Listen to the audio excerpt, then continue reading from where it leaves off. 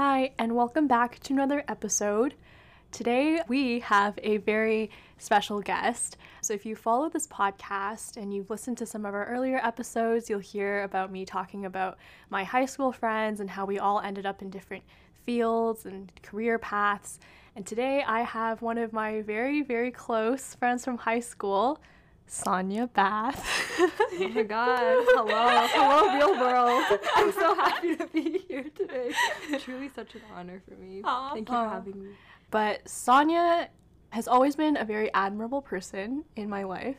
I think in high school, she definitely stuck out as someone who is very passionate, it seemed, about medicine. And I'm really glad that she has gotten where she is right now, because I definitely feel like you deserve it.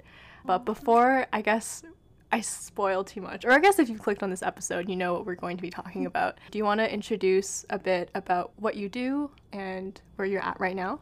Yeah, of course. That was so nice, Carol. So my name's Sonya. As Carol mentioned, I'm in my second year of medical school at McMaster.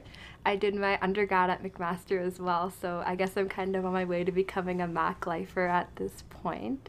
And yeah, I went to high school with Carol. I grew up in Oakville. It was pretty good time back in the day, and yeah, now I'm here in Waterloo, which is really fun. I'm liking Waterloo a lot. What are you doing here in Waterloo right now? Yeah, so right now I'm on my family medicine placement. So I'm here for 2 weeks at a local primary care provider's clinic, and I'm kind of just learning the ins and outs and day-to-day of operating the clinic and meeting patients, and it's been really fun so far. So I don't really have any close friends that went into medicine or health science. So even before you were coming, I would ask Carol questions.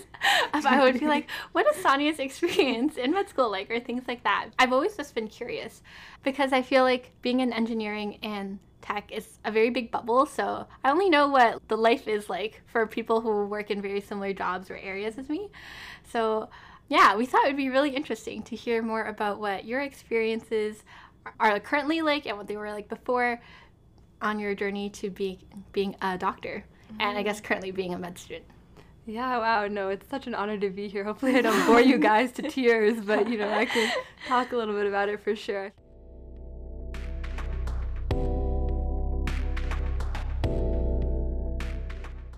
Well, I guess to maybe provide some context and to start off the conversation, I know this answer, but for the audience to know, what personally made you want to pursue medicine?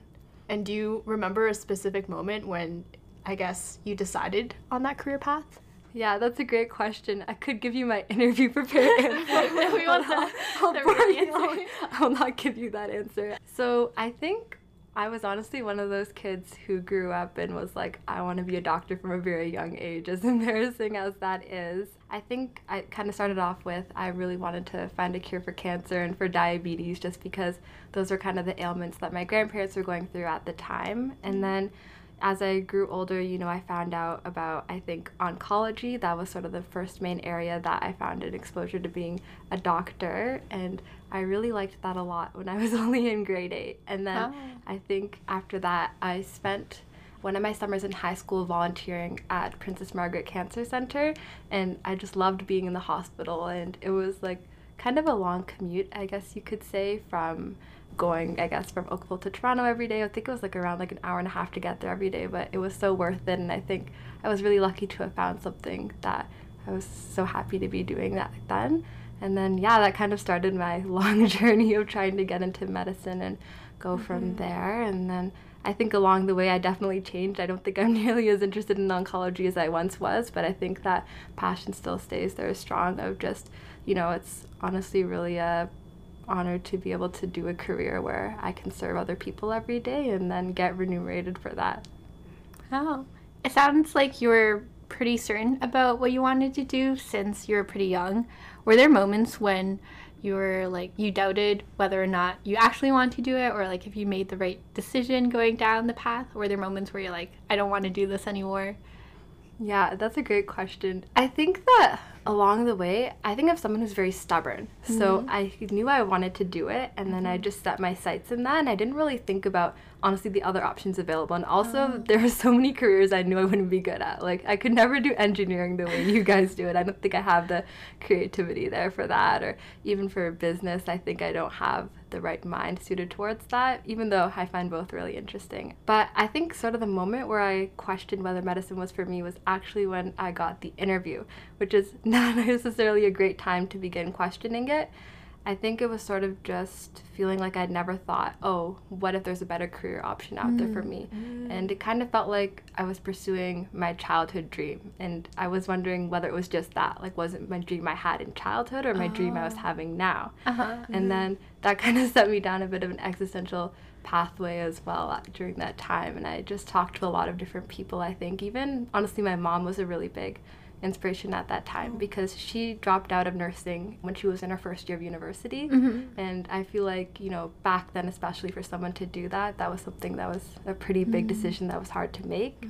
And then, yeah, that was kind of my moment where I was really questioning what I was going through, but I think I kind of just persisted with it and felt, you know, that I was really grateful to have the opportunity to interview anyways, and that I figured out along the way. And then, yeah, I'm really glad that I stuck it out in the end. But for sure, I think everyone has those doubts all the time. Yeah. Did you question it when you got the interview? Because it seemed like that was a very, like, or, like, that concretely, I guess, would set you down that path. Yeah, exactly. Because I think for so long, it felt like something that was so unattainable. Like, it was like something in the distance, like something that I was just continuing to work for, because I didn't really grow up with anyone being in medicine around me. Like, I don't have any family members really who were in the field, so it was always just something that I was working towards. And then having it so close was also almost like, oh my goodness, like, what if I actually accomplish it? Yeah, so you're exactly right. Like, I didn't really think of the consequences of it that much. Oh, very interesting. At a very high level, in case people aren't familiar with the process at all, like, what are the different, like, steps you have to go through to become a doctor? What are all the different types of school and other things you have to do? So I think what's really interesting about medical school in Canada is that each school kind of values something a little bit different from the other. So, like, for example, for McMaster's Medical School, they don't look at your extracurricular activities at all before the interview. It's only composed of sort of 3 different criteria. So there's the MCAT. The MCAT is this crazy 8-hour-long test that we write. God, 8 hours Yeah, long. it's a long exam. Whoa. How many breaks do you get? Do you get break for lunch? Yeah, I think you get, it's been so long. I think you get like 30-minute breaks, like a big 30-minute break, and then 10-minute breaks in the middle. But it's a very long test day. It's something that I think every pre-med really cringes when they hear the word, because it's like kind of the rite of passage. You dedicate a whole summer studying for it, and a lot of the time people are doing research and other work on top of it, which is so admirable, because I feel like studying for the MCAT was a full-time job. That's kind of how I was fortunate enough to be able to treat it like that. So yeah, so a lot of schools will look at the MCAT. You know, some schools will take it as a cutoff. You need to, like, get a certain score on 4 sections. So the 4 sections they kind of test, so you have, like, one that's generally more of a biology section, one that's more of a chemistry, and then a bit of physics mixed in there section, one that's more of like a psychology, and then one that's CARS, which is critical analysis and reasoning skills, I believe. And that one's probably the most interesting section on the MCAT. It's basically where you have these passages, and then you read through them, and then you have to answer questions, and the questions are based on the content that's in the passage. Sometimes they can be super abstract, though, like, what's the mood of the passage, or what's the tone the author's trying to convey. Interesting. Yeah, I think that what do you think they're trying to, I guess, measure? Yeah, you know, I think that a lot of us really wonder that same question because it's so different from the other 3 sections. I think it's probably measuring more so how you're able to problem solve and think through things, which I guess is really important as a healthcare provider, because a lot of the time there are a number of different options, like differential diagnoses, I guess that's what we call them, for what a certain, like, presentation could be, like what illness it could be. And I think theoretically it's testing that, but in a very abstract and far off way. I think it's really hard because that section can be the cause of a lot of difficulty for a lot of people, right? Because you can't study for it the same way as you study for the other 3 sections. It's not like memorizing anything. Exactly. And then I think sometimes like some of my qualms I have with it is that it's not necessarily the most fair. Like, let's say for people who have English as a second language, like obviously it's going to take a lot more time for them to like read through the passage, right? Yeah. So there's pros and cons, I guess, to having it. But yeah, so those are the 4 sections. And then some schools, they just take a cutoff of those sections. Some schools, they competitively weigh it. Some schools only look at some sections and not others. And then your GPA also is typically something that's important. So you do an undergraduate program. You know, I think you can probably do any undergraduate program really, like either in Canada or the States or even abroad. I think I believe you have to be a permanent resident or citizen to apply. And then after that, you just kind of go through an interview process. Some schools like will look at extracurriculars. So yeah, all in all, it's kind of a lot because you're balancing school, doing really well in that, with also balancing trying to be a well-rounded person, with balancing studying for the exam. And yeah, it's a whole lot of different components kind of mixed in there. So sounds like a really stressful time to be worrying about getting all these different aspects right. Yeah, no, for sure. I mean, I know it's probably like this for most, if not all, grad school programs that they're evaluating things so differently. I think it's part of why I think pre-med culture in specific, though, can be so toxic, because when there are so few spots but so many talented people who deserve to get in, it can really feel like it's either going to be you or, like, I don't know, the person in your lab who gets in. And I think a lot of the time that breeds a lot of the toxicity that we see. So yeah, it's a hard process. What was the undergrad experience like for you? And do you think getting into med school basically dictated what you and a lot of other people did throughout undergrad? Yeah, so my undergrad program was in health sciences at McMaster, and I feel like already based on that, you can kind of tell that it's known as the pipeline to medicine, for better or for worse. Do you know what the acceptance percentage is for med school from health sci? Med school from health sci, I think it's honestly really quite high. I think it might be like even as high as 50%. Like, maybe don't quote me on that necessarily. I think the number's always changing, but that's what I remember it was like. And I think that's a very good thing, don't get me wrong, but I also think it's hard because a lot of people in health sciences who, you know, maybe didn't necessarily want medicine going in, I feel like they ended up feeling pressured towards doing it, because when almost everyone in your class is going towards one thing, you might feel like you're not doing the right path if you're also not. So I think like I'm fortunate in the fact that I was already geared towards medicine when I was applying to the program, like a lot of people, but like I really like have empathy for the people who ended up switching their careers along the way due to pressures, which I feel like happens. But yeah, from health sciences, I think like every, I guess, pre-med undergraduate program, there can be its toxicity there, but I think there are also a lot of really good people in there too, and sometimes people who are just the product of their environment. Like, I don't think they would necessarily be sort of, I guess, as conniving or in the same way if they were in, you know, a program where they were more guaranteed to get into medical school. But yeah, I think in some ways it was hard to make friends because I felt like I myself had trust issues, and I was scared of sort of what that would be like. Sometimes there were things where people would like send answers, for example, in the group chat that weren't right, and they did that on purpose. God. Like I remember when I found out that happened, I was like shocked, and I feel like that was like a real glimpse into the world. But then also there are people who would like send the right answers and who were like, this is the way it is. Like, I see what you mean now by trust issues. Yeah, it's hard. It was hard. I really don't envy any pre-med out there right now. It can be really tough.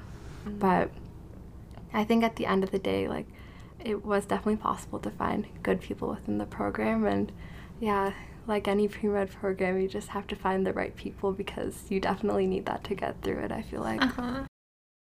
Other than the competitiveness aspect, do you feel like in undergrad, being around people who were going for the same thing and also learning more about material that was related to medicine, do you feel like your passion for medicine grew or changed at all? I think it changed in the sense that I realized that oncology wasn't maybe the only route out there, and that I feel like I was really fortunate to go to school in Hamilton and see sort of a lot of the issues that face that specific city. Like before that, I feel like I grew up kind of in a bit of a bubble. Carol would know what I mean. And then going to Hamilton, I feel like I was exposed to a lot more of sort of the problems that we see within society, like especially just with addiction and people who are unhoused. University was a really good chance, I think, for everyone because you were able to get more involved in causes that you cared about and you were able to have more exposure just to other people's life experiences too. So I think that definitely helped grow my passion for medicine and for wanting to do it and kind of having more reasons for why it would be a good career fit for me. And then being surrounded by other people who wanted it. Well, I think there was definitely an inherent benefit to that because if you're surrounded by people who also want the same thing, I feel like it can help you feel more motivated towards it, and you have the like people helping you. And I can't deny that there are resources that exist within health side that help you to get into medical school. There are these rules called the CanMeds rules, and they kind of outline what it makes to be a good physician. And I remember in health side, that was something that we all knew about. We all knew, oh, we need to incorporate these when we're talking about our extracurriculars.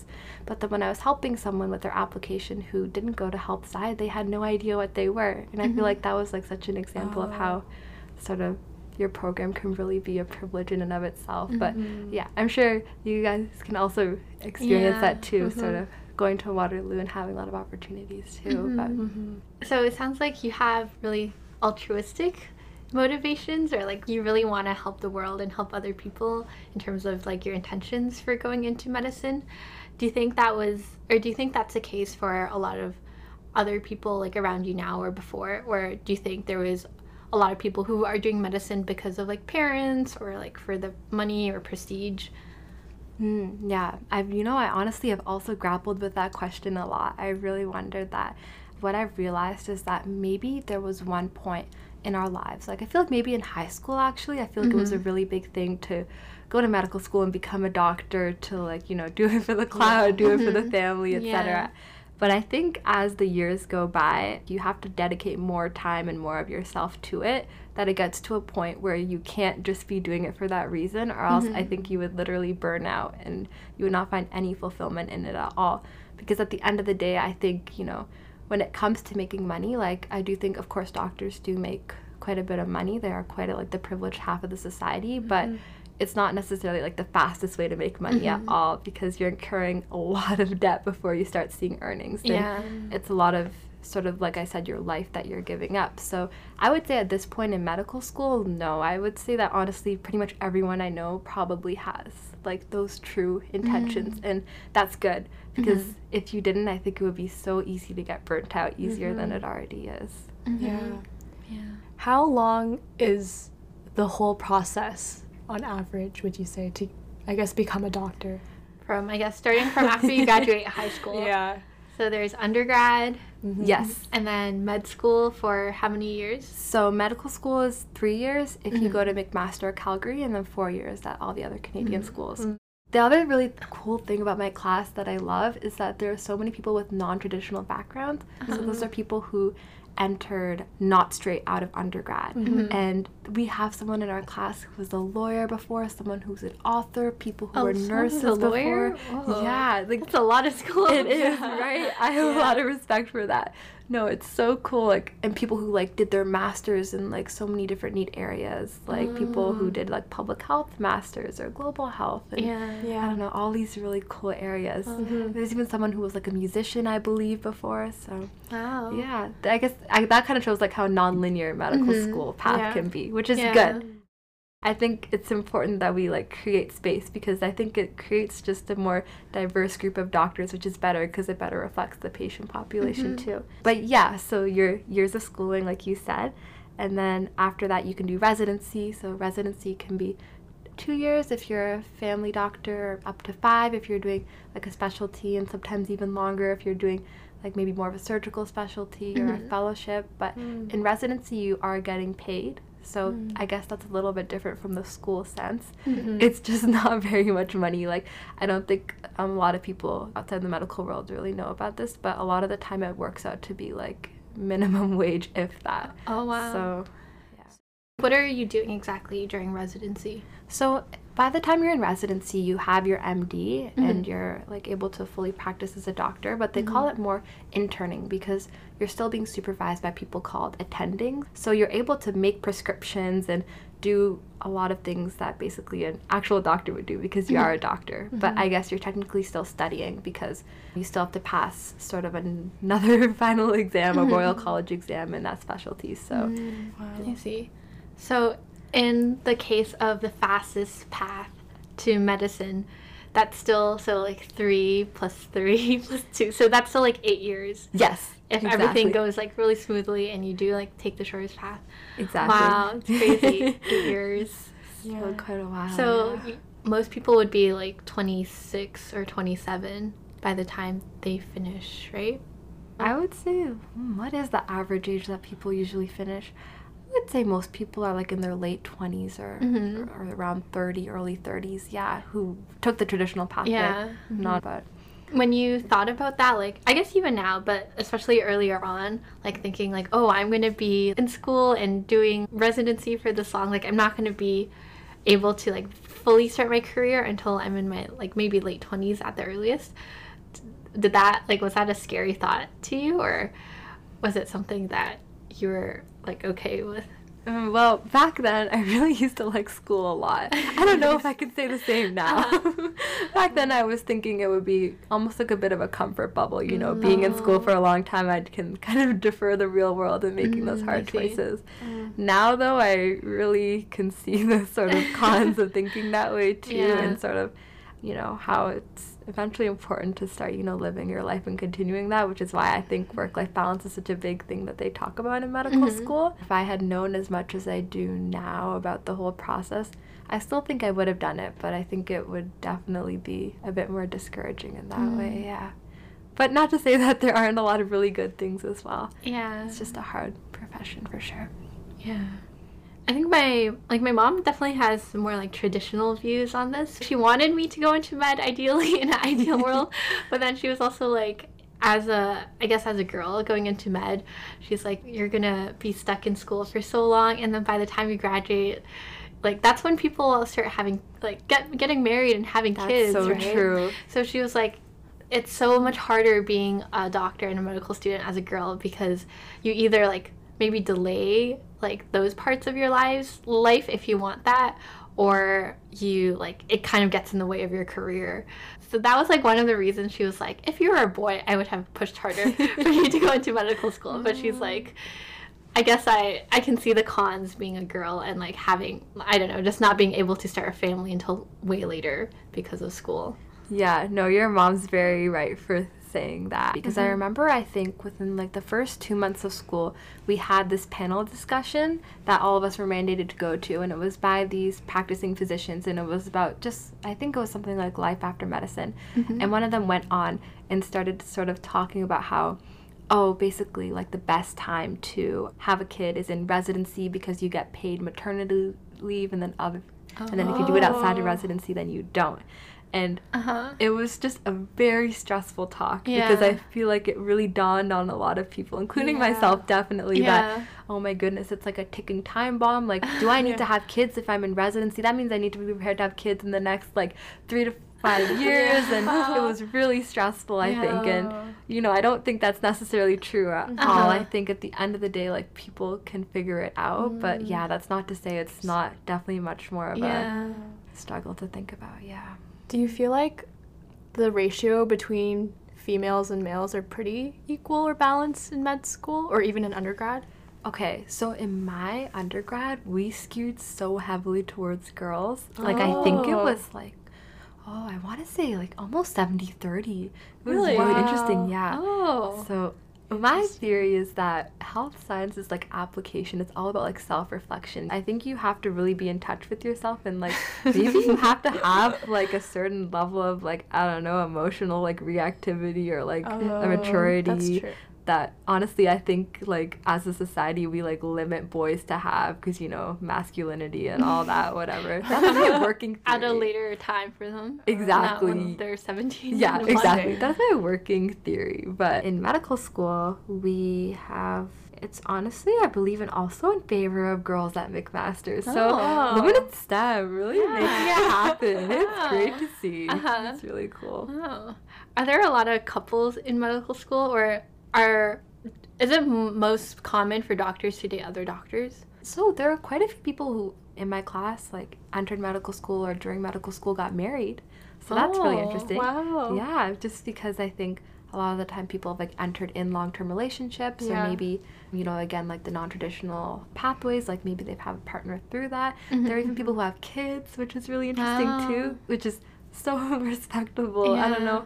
It's already so hard to do it, like just counting on myself. I can't imagine also having other people to care for. That's so impressive. Some people tell me, oh, I really want to date someone in medicine, like they have to be medicine. And other people will tell me, I could not date someone in medicine, like that's my criteria. And I think it goes both ways. But I guess on the other end of things, at least you'd have someone who would understand. The struggles. I feel like, I feel it's probably similar for both of you as well, right? I do think it is nice to have common ground or common understanding and not having to like explain kind of the context behind everything you talk about. But I think it's also interesting when they work in such a different field to learn from each other and like the work that you do. Yeah. But I'm just imagining, like, because of the amount of time you guys spend in terms of like through the 8 years, like you're surrounded by basically people who want to pursue the same career and same path. Like the likelihood of meeting someone is maybe higher that's going to end up doing the same thing compared to like us. Yeah, that's a very good point. I mean, at this point, I think most of my friends are like people who are in the medical field, except for, of course, you know, like friends from high school, like Carol. I feel like other than that, I think it's very easy to get like sort of sucked into people who you're with all the time. So there's like a med school or medicine bubble, you would say, that you entered in university? For sure. Yeah, I think it started as a health sci bubble that was like a pseudo medicine bubble, and then now it's really become a medicine bubble. I think it's just really hard, honestly, like at this point, especially in our training, where, you know, it's pretty stressful and the hours are a bit longer. So it's hard kind of to maintain relationships when people don't have that sense of understanding that it's just really busy right now, and they're also just really busy and tired and things like that.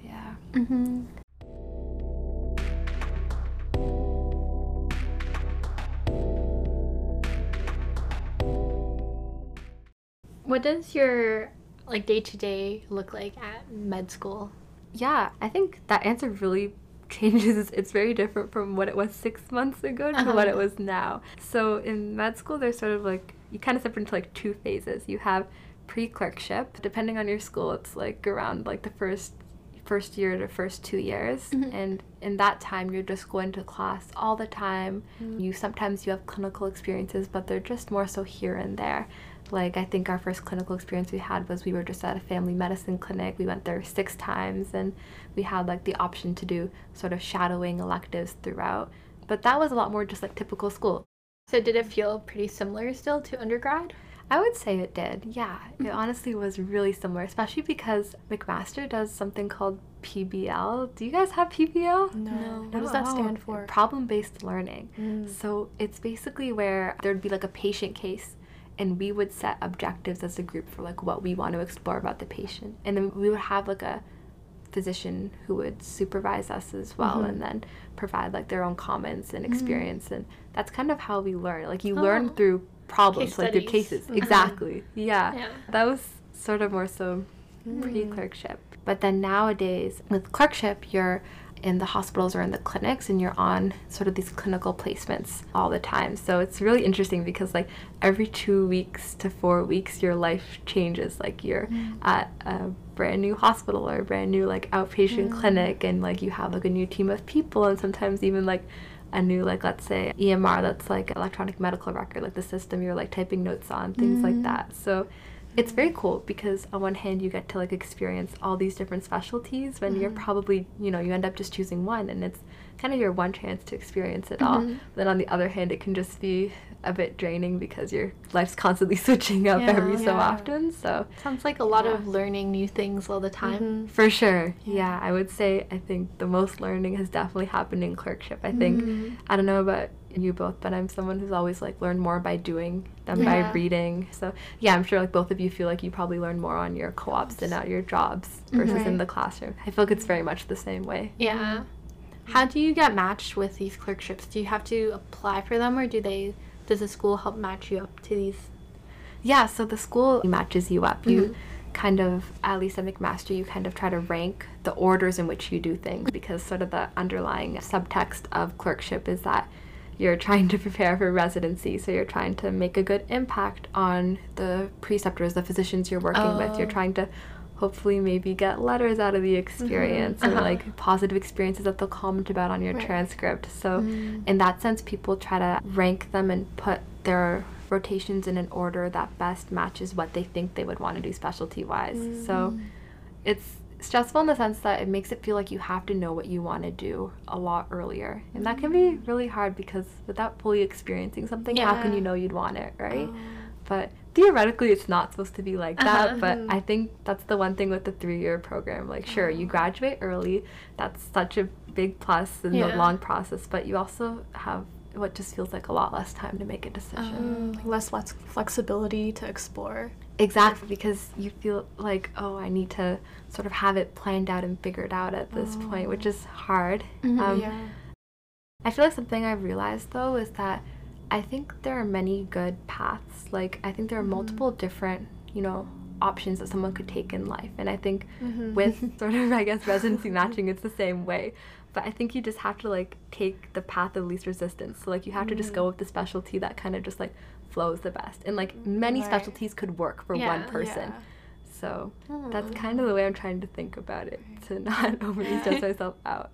I don't know if you've, like, I'm sure you both have probably gone through processes like this too, where it feels like there are many right things. Even, like, people like that whole thing about, oh, like, is there really one right person out there? That's literally what I think about it. Like you can be compatible with many specialties slash many people. Exactly. The key in life is you can't believe in one soulmate. That's literally what I will know. Yeah. Carol, do you believe in one soulmate? No. Okay, good. I'm gonna say I see you out here then. Yeah. Okay. I feel like that mindset would be very stressful. Yeah. Like, oh, I need to get this one thing. I think so too, for sure. How many specialties do you get to try out through your clerkships?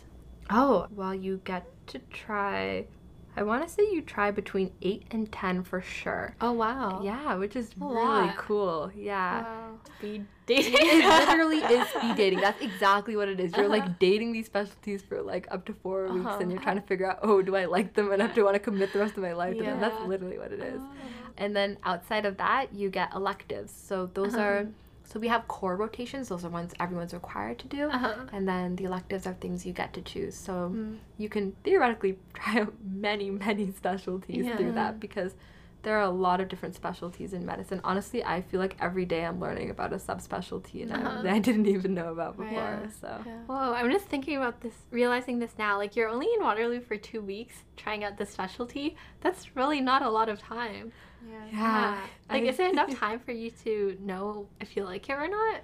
Well, I feel like, you know, at some point you kind of get it down to a science. Like, for me, I try to just ask my preceptor a lot of questions, and I think when I first started clerkship, which honestly wasn't even that long ago, like it was I think 3 months ago, but I feel like then I was kind of more nervous to ask my preceptors questions, like things about like their day-to-day life, and honestly like whether they're happy, because you probably straight up ask them, are you happy? Like, no, a bit inadvertently I try to ask, but honestly, like on the rotations I've been on, you would be surprised, but I've had quite a few people on the rotations, like physicians, tell me that if you would be happy not doing the specialty, don't do it. So like they basically are not recommending it. Exactly, which I didn't think would happen. I always kind of thought it would be like, you know, when you're like go to like a university and they're like, come here, like come to our school, like they say come to our specialty, but no.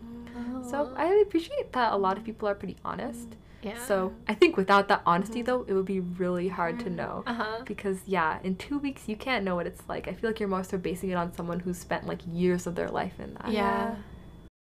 So the clinics or the doctors that are participating in these to, like, provide advice and allow you to shadow them, do they volunteer, or is it sort of, like, mandatory at, like, a certain point after being a doctor for so many years, you're supposed to, like, give back to the community in a way by helping out students and giving them experience? Yeah, that's a great question. I had that question too for a long time.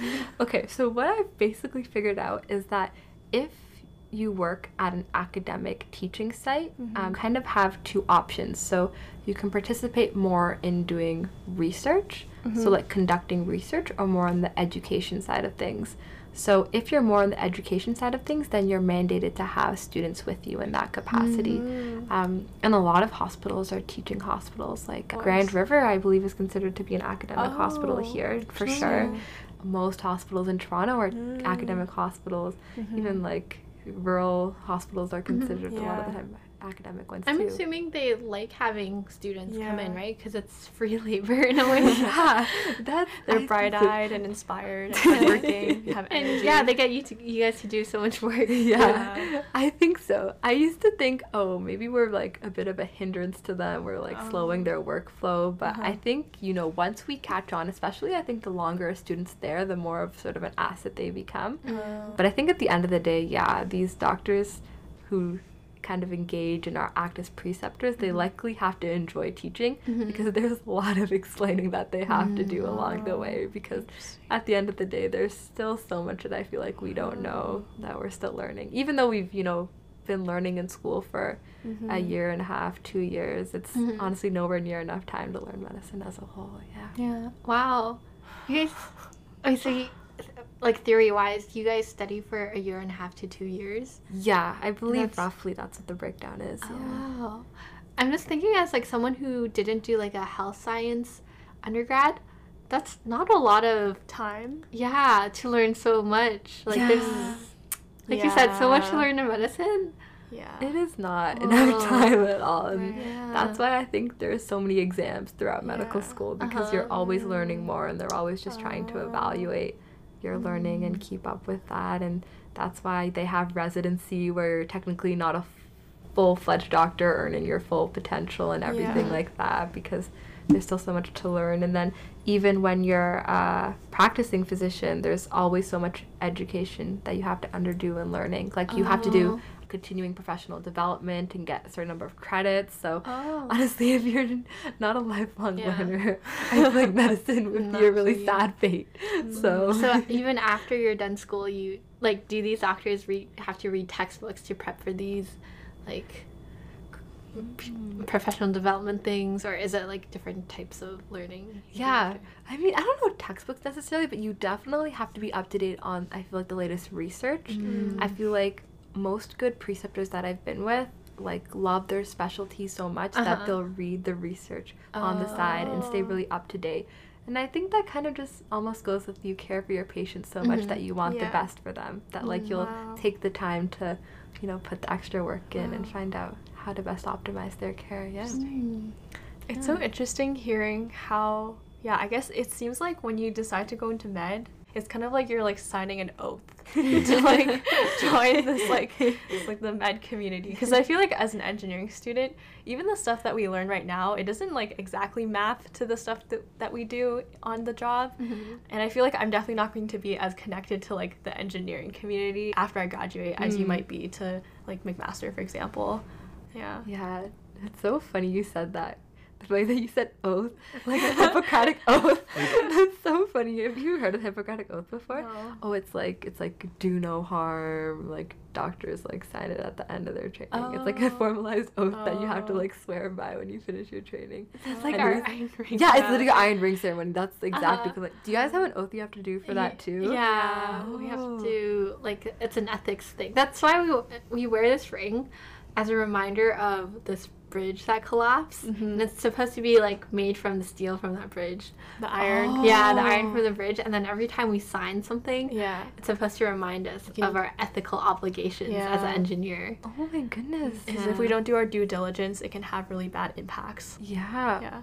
Wow. I always yeah, of course there would be meaning to the iron ring, but I didn't think it was that deep. No, that's really good. See, this is really, I'm so glad that like ethics is kind of incorporated into like every career field. I feel like that's really important. Yeah. It's okay, our society can continue advancing forward, as they say, etc., etc. Yeah. I don't know how much ethics in the curriculum does, but Do you feel like the real world? do you feel like ethics case studies and learning about ethics is a big part of med school? We literally have a class that we had to take for the entire first year that was like based on ethics. It was like called professional competencies, and it was all about, navigating, I guess, areas in medicine that are more social contexts, like racism medicine, environmental health, trauma-informed care for people who are, survivors of sexual assault. Sort of all of that area was really encompassed throughout that course. I think ethics is extremely important in medical school, I guess, and honestly in other areas of life as well, for sure, other careers, but yeah. do you think, in your opinion, people in medical school have stronger moral values than the average person? Oh gosh. Or stronger ethical guide principles they follow? So I'm just trying to think very carefully. Yeah. Oh goodness. Hard question. I think that, when it boils down to it, you have to be pretty ethical to be a doctor. Like, you should be ethically minded, because how else are you going to provide the best care for your patients if your interests are, not towards them? Yeah. Whether I think they're more than the average person, though, honestly, no. I don't think that's necessarily true. I actually don't think that at all, yeah. I mean, I guess in a theoretical world, if everyone was ethical, then wow, we would have not that many problems anymore, I guess. But no, I don't think that's always the case at all. I mean, honestly, like, this isn't really talked about enough, but like, think about like the number of doctors who get sort of professionalism infractions and make mistakes in that way, and sometimes even it goes as far as like losing licenses. Like at the end of the day, like, people who go into medicine are humans too, and that doesn't mean they're not gonna like screw up and make mistakes like that, or even worse. So which is, I feel like not necessarily the most comforting thing, because I think society sometimes tends to put like doctors on a pedestal. But I don't know, I think that type of thinking is kind of dangerous, because at the end of the day then it like idealizes them too much, and then kind of also doesn't hold people accountable. Like, I think that we should hold people in medicine more accountable. I do think about that a lot. Yeah. Do you think because we put them on a pedestal that they have more leeway to get away in terms of accountability, or how does accountability relate to what you were saying? I think it's more so that, so the physician-patient relationship, it's all about trust, right? Like, you're not going to be able to go to your doctor if you don't trust them that they're providing the best care. But sometimes I think that, like, the average patient puts too much trust into their doctor. Like, I think the big thing that they focus on in medical school these days is shared decision-making. It's where the patient and the doctor work together to come up with a solution. And I feel like kind of like the really best example I saw of that in my medical like training so far is where the doctor gave patients, like, let's say a patient was interested in reading more, like we're so interested in like WebMD and everything these days.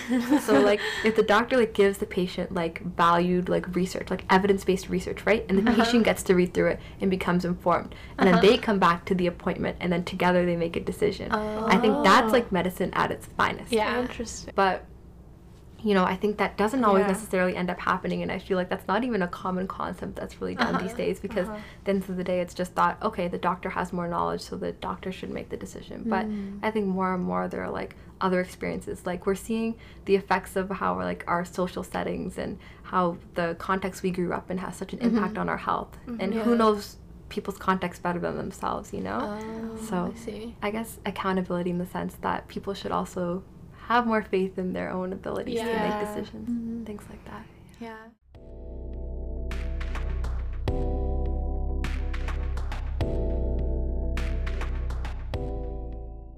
This is kind of related, but not really, to the idea of like idealizing or putting doctors on a pedestal.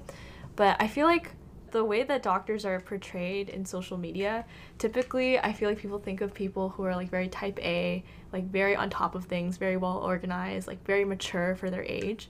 Do you think that reflects the demographic in med school? That's a great question.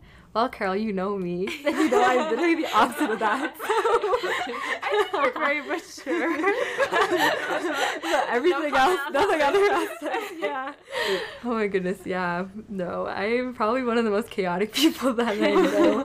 And, you know, honestly, I feel like I've found some solace in the fact that there are other chaotically minded people in medical school and in professions as well. And I think that sometimes to like go into medicine, you have to be a little crazy. Yeah. And, you know, they don't really show that side of things that much. Uh-huh. Are there the type A people? Of course, definitely. And I'm sure those people in medicine are doing very well right now and successful. But what is the stereotype with type A?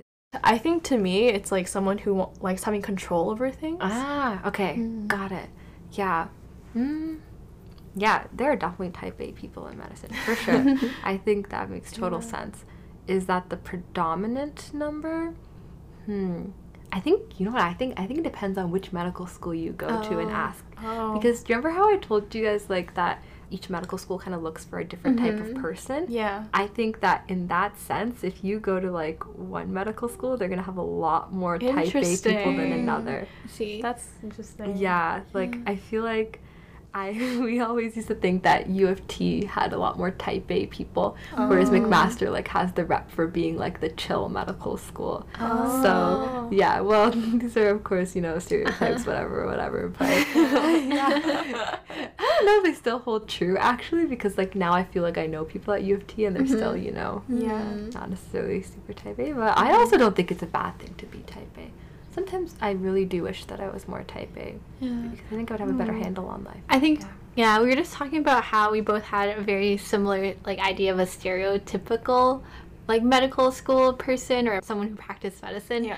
And then we're just realizing the diversity in the types of people, both, like, backgrounds, but also, like, personality-wise. Yeah. Yeah. Like, even I think when I started, like, more recently, when people I know from high school or, like, acquaintances started getting into med school, like, some of the people really surprised me because I was like, oh, like, I never would have thought this person, like, because of their personality, would want to go into med or would get into med school. So I was like, oh, that's, like, really interesting that some of these people that didn't fit that stereotype in my mind are doing med school now. Yeah, no, that's so true. I think it's good. I think at the end of the day, you have to have, like, multiple different type of people in a field to, you know, help advance it, keep it moving forward and everything. And yeah, you know, I guess. But I think it's good, that it's more diverse than we think in our heads, too. Yeah, I think so, too. So I visited Sonya for her birthday party last year, and that was one of the first times I got to meet a lot of her med school friends and undergrad friends and health sci. So we went to her birthday party, and it was one of the wildest parties I had ever experienced. Yes. Wow. I realized that day how, I guess, I want to ask this because I don't know if this is representative of all med school students / people pursuing medicine, but yeah, I feel like it surprised me how much people liked to party and have fun outside of medicine. And then that made me think, like, maybe it is like a work hard, play hard lifestyle. Like, do you think they let go a lot during these moments because they need that sort of stress relief because school is so much, like, there's so much of it? Oh my gosh, yeah. I really think you, like, nailed it on the head when you said work hard, play hard. Okay. I think, like, the number of times I've heard people say that to me when they're, like, justifying that going out or something is insane. Yeah, no. I think what you saw at my birthday party was not, like, an abnormal experience or an outlier. What was wild about it, or what was different than your... There was just a lot of drinking. Like, I don't know if it's because people in Waterloo also don't party really as much, compared to other universities, but that was, like, the closest that I was to, like, throwing up, I think. Yeah, it was a lot. I think it was still really fun, but I think it was just interesting seeing how all her friends were, like, downing these drinks and, like, yeah, just really letting loose. I've seen that happen more than a few times. I think, honestly, that's really just the way it is. I think the other thing is that the medicine, I think there are, especially maybe McMaster, we don't really have summer breaks because it's just 3 straight years. There are less sort of break periods that you have. And when you have it, I think people really just take advantage of it. And then like that's why people go on a lot of I feel like spontaneous short trips, like how I went to New York with you guys, or how people go really crazy at parties because after like a test is done, it's like, oh my goodness, finally time to release in that sense. But I guess that is not what society would typically see. But to me, I think that's very normal for medicine. So that's interesting. Are there any other, you think, unexpected realities of being a med school student that most people don't know of? I think that people aren't studying 24/7. Like, I really don't think that's the case at all. And honestly, I feel like that really did not describe me in pre-clerkship either. Looking back on pre-clerkship experience, I think for sure, there was a lot of, learning that occurred. But I think a lot of it was also people understanding that clerkship, the phase we're in now, was going to be a lot more stressful. So it was time to sort of make the most of that time now. The way I kind of think about it is that, a fair number of people who are going into medical school, they've been continuing school straight for years and years. They've never had a break from it, never a formal gap year. So sometimes I feel like pre-clerkship was almost like a bit of an odd pseudo gap year in a way. Of course you're still in school studying, but it's just more so that the stakes are not as crazy high because at the end of the day, you've already gone into medical school. And you have the time to learn, especially, when you're on the wards and learning the content then. Of course, having a solid knowledge base is important, but studying 24/7 isn't a good idea either because then you're literally going to burn out before you start the clinical placement. So, I think that was something that surprised me. I think when I was going into medical school, I thought it would just be studying all day, every day, but that's definitely not the case. People learn to figure out balance, and it's a constant focus these days. So that's maybe a positive shift. So the workload was not as bad as you expected? No, it wasn't. Would you say it was still a lot more than undergrad, or was it comparable or less? So in pre-clerkship, I would say it was probably comparable, probably similar. I think now, though, it's just a lot more. I think clerkship, it's just a lot because, recently, I was on internal medicine, for example, and then on that rotation, every 4 shifts you have to work a 24-hour shift. And that's very different because, suddenly, your schedules are all messed up and you're, sleeping during the day. And then on top of all that, you're sort of kind of keeping in mind that you have to write an exam at the end of the 4 weeks. So when you come home, you can't always fully relax and just do nothing. You have to be ready to study too. So I think it's very different then, but the work-life balance though is important. I'm sure you both experienced that as well. So we're trying to navigate it, figure it out. Would you say that a lot of the doctors you talk to during these clerkships, what do they say about work-life balance? Or have you asked them about it? After med school's done, how do you think work-life balance will be? I do try to ask them that a lot because I always try to see myself and how I will fit into it. And then I think about how it's hard because I think that I would want a family. I think a lot of people want that. But I think it's sort of grappling with the idea that I may not necessarily be able to be there for my kids as much as, say, my parents were there for me. And I think that's something that all of us kind of go through, whether you're in medicine or not. If you're someone, going after, a high-achieving job, then, I'm sure you both have thought this, too. So when talking, I guess, to these physicians, a lot of the time they say how it's hard for them to balance and how they have to sacrifice a lot. Even in our interviews for medical school, sometimes the scenarios would be stuff like, oh, you're a physician and you're running late to your daughter's birthday party and a patient comes in and they urgently need to see you in the next 10 minutes. What do you do? Things like that. They're already trying to get you to think like that, choosing one or the other. What are you supposed to say during those questions? I think a lot of the time, the answer was just, oh, if it's a non-urgent concern, then tell the patient you will see them, tomorrow or the next day. if it's urgent and there's like another physician who can see them, refer them to them. Or if it's urgent and you need to, then you just need to be late for your daughter's birthday.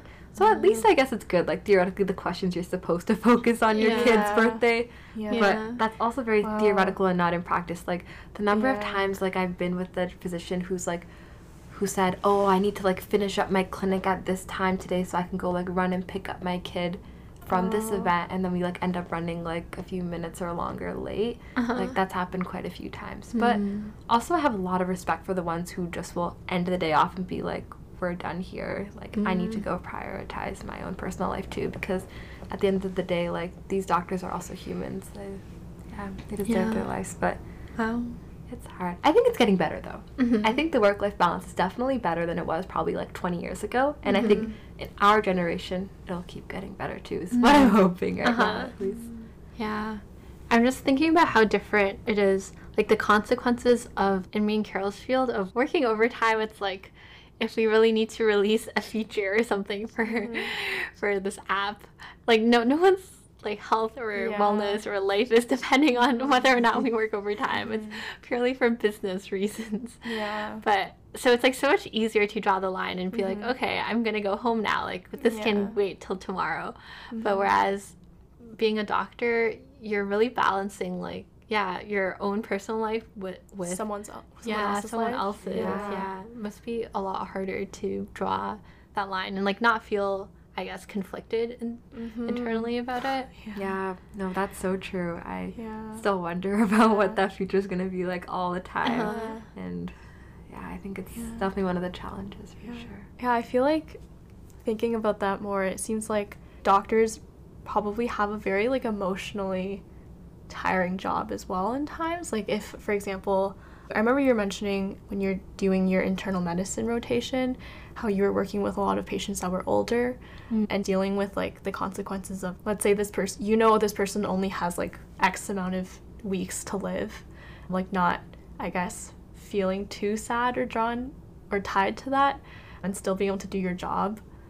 I guess, like, not being too emotionally attached to patients or, like, thinking very, like, critically in moments where, like, your emotions might come up. Like, do you feel like you've been desensitized to stuff over time? No, I totally get what you mean. I think that I am honestly becoming desensitized bit by bit. Not very much. I think it's all still, it's very, like, novel. Everything is so new and it hasn't, like, lost its shine yet or its glimmer. I think as time goes on it does, and then you become more desensitized. But I guess in terms of the emotional detachment, I'm really still working on it. Like, I remember when I was on internal medicine and I was caring for like, you know, one of the patients I saw regularly, and, you know, they were close to end of life at this point.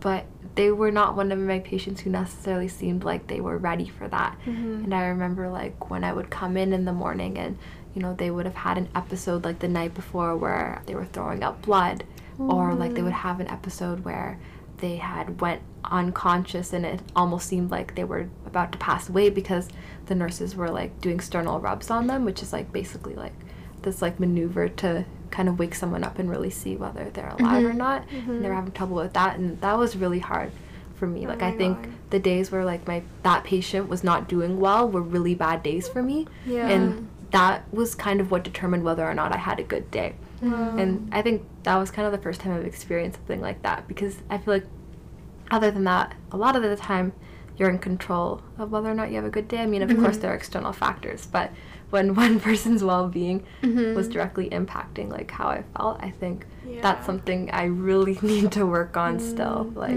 I think I'm really quite weak in that area, and I'm hoping it'll get better as time goes on. But then also, like, on my other hand, like, I don't want to, like, lose that, like, empathy and that feeling. Like, I don't want to become desensitized, you know? So, I don't know. That's something balance. Really hard to grapple with. It's hard. I remember for most of elementary school, my mom really wanted me to go into med school too, or, like, become a doctor, like most other Asian parents. But then in high school, my mom, and now in undergrad, she says how, like, she's glad that I'm not in it, because she's like, she feels like it wouldn't be suitable for me, because I feel like I get emotionally attached to people very easily, and I feel like I wouldn't be able to have a clear mind in moments like that where Like if, let's say, there's a patient that I've been working with for a while is like on their deathbed, like I don't know if I'd be able to critically assess them and like do my job properly and not let my emotions sort of like Get in the way. take rise. Yeah. So yeah, that's something very hard, I think, that doctors have to deal with, that like not a lot of occupations have to experience. Yeah, no, I think it's definitely quite unique to healthcare providers in general. But also, something like I'm realizing is that I think that anyone can do this. Like, I think that anyone could be a doctor if they really wanted to be. And I know that kind of sounds crazy, but I really think that people are so much stronger than you think. And that, you know, resilience is like such a big thing. No, I think that like very often. Like I think that, you know, yeah, there are parts of medicine that are hard, but there are parts of your careers that are very difficult as well.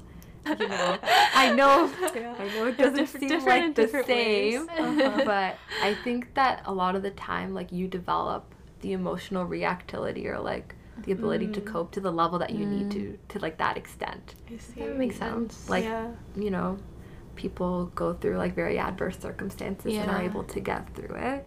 I feel like what's tricky though is that, do you think that being, like you were saying how you don't want to become desensitized, like there still needs to be a certain level of like care and attachment in a way for you to, like, I guess it's being a doctor, you like there's a lot that you're sacrificing, or like a lot of selflessness that's needed because you want to in a way still care a lot. That way you like are dedicating like the most amount of like, I don't know, your effort or energy towards caring for them, but then at the same time you also can't like be too emotionally attached. Like if you're like completely desensitized, right, you might just not care about your like not really care about your patients, like you're just there to do your job and like get it done with. But then yeah, if you care a lot, that might make you a better doctor, but at the same time it's harder on yourself. Yeah, emotionally taxing. Exactly. Yeah, it's a very hard balance to strike, and I think you're right. I think that honestly at the point where like what we've been told is that as soon as you know, stop feeling like you're necessarily like caring for your patients, or like, you know, you've really lost any sort of like emotional attachment or care, like that's the biggest sign of burnout in medicine. And as soon as that happens, like you're supposed to like take a step back and just like reevaluate. Like that's what I feel like they've kind of been like periodically drilling into our heads through the talks that we've heard about burnout. So I think it's inevitable though. I think desensitization will happen to some extent or another, for better or for worse. And that's just sort of a reality that has to be coped with. Is burnout something that's really common in people's careers in medicine? Yeah, no, it's incredibly common. I think a lot more light was shed on it during the pandemic, which I think was really important. Like, honestly, like amongst all healthcare workers, all allied health professions, you really sort of see the work that goes into it. And then, you know, of course, COVID is still here, but now that quarantine is ended and we're kind of going back to our day-to-day, I think that that's like faded from a lot of people's minds, which is totally understandable. But I think the burnout is still there. If anything, it's even more. Like, I don't know if, have you been hearing about how, like, there's emergency rooms have been in gridlock and stuff? How, yeah, like, basically, like, they're unable to operate because they're at full capacity, and that there are some emergency rooms that up in, like, Northern Ontario that have been shut down for, like, 180 days of the year because of how hot capacity they are. So it's like really just showing how healthcare workers are truly being worked to the bone, and how honestly you can be worked to the bone and still there are people left out from the circle of care. And that is really, I think, a hard thing to cope with. And Do you feel like policy is like, or do you think the government has a responsibility in that too, like allowing more clinics to open? yeah, absolutely. I think government is probably like one of the most important determinations of how healthcare system functions. And I think, you know, a lot of people, like, they look from the outside and it's like Canada has like a really good universal healthcare system. It's excellent. But then there are so many flaws in the middle, like how we don't have universal pharmacare, or how you, like you said, like we don't have necessarily like enough clinics to provide care. We don't have like enough providers. There are so many deficits as well, and how, you know, it might even pave the way to like sort of a two-tier system is kind of what they're calling it now. So basically between like private and public healthcare. So public being, you know, like it's for everyone, and private being if you pay the fee, you're going to get it. Like a good example of it I always think of is COVID testing. How COVID testing was supposed to be publicly available to everyone. Like if you were COVID sick, you sign up on the same list as somebody else, like in the depths of the pandemic, and you get your COVID test in the same time, which was important because a lot of the time people were, like, let's say working in factories, working maybe more like blue-collar work, and then they needed that money to sort of, you know, sustain themselves. But the problem was that suddenly these private companies started popping up, and they were like, oh, we're offering expedited COVID testing at a premium price. And if you could pay that premium price, like let's say a bunch of like government workers, like MPs and stuff, were paying that premium price to be able to go into office, for example, and enter work faster. It's things like that that are very concerning and are very government driven as well, based on the policies that are allowed and disallowed. And of course it's like idealistic to think that everything's going to be perfect, but at the same time, like, some places are more model healthcare systems than others. I think like they call them like comparator jurisdictions and stuff, like places, the countries that are doing better or doing similarly, they like operate similarly, and how, whether they're doing better or not. But yeah, I think for sure government has a big role, unfortunately, or fortunately, every end of the way you're on. So after having, I guess, been in med school for 2 years, done a bunch of different like clinical electives and also clerkmanship, do you know what you want to specialize in? I think if I had to choose, like, sort of right now what I'm aiming more towards, I think it's either more so going family practice and then specializing in addictions, because I think to me, like, that's really interesting in an area that's so needed. Like the population of people who use drugs right now and how many other comorbid social circumstances that they're going through. Like a lot of the time, they're also people who are unhoused or like having a mental illness. So I think that population is incredibly important to care for. Or then also psychiatry, I'm really loving that right now. I think just seeing the way that the brain works and how much medication can change people's lives for the better as well. I think a lot of the time we see, of course, psychiatric medications not working necessarily to the fullest potential, but there's also just so much work that's being done in the field and so much emerging as well that it like brings me a lot of hope, seeing how like mental health is, like suicide is literally an epidemic right now that we're seeing, and how psychiatrists are doing so much excellent work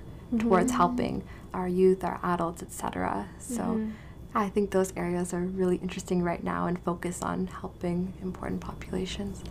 Yeah. Sounds like you're going to be doing a lot of really impactful work. Hopefully, yeah. No, like I feel like getting into medical school is like something it was like my dream, and I feel like it's also a lot of other people's dreams too. And I have to like acknowledge that there's so much luck in the process, and like being in this position, I can like do something good. And Wow. I'm really glad that you're someone who will be one of our future doctors. Yeah. And I feel like it's always really inspirational hearing you talk about the work that you do and like why you're in medicine. Like I said before, I feel like you just have so much like good intention and you want to create so much positive change. Yeah. Very admirable. Yeah. I feel like that's what I mean, I guess, in the beginning when I was saying like I found her very admirable in high school. Like I feel like the things that you wanted to achieve in life haven't really changed since then. It's kind of it's all like centered on helping other people. Yeah. Thank you so much for sharing your journey and your story and just so many interesting things that we had no idea about in terms of what it's like to be a med student, what the healthcare field is like. So I'm sure people listening to this will learn something new or interesting. And thank you so much. Thank you. Bye. Thank you for listening to today's episode. Subscribe to this podcast on Spotify, Apple Podcasts, and Google Podcasts. New episodes will be coming out bi-weekly on Mondays. Follow us on Instagram at Hello Real World Podcast and on Twitter at Hello Real World _ to stay updated. If you have any comments like feedback, topic requests, or anything else, you can leave it in the Google form found in our link tree. Bye!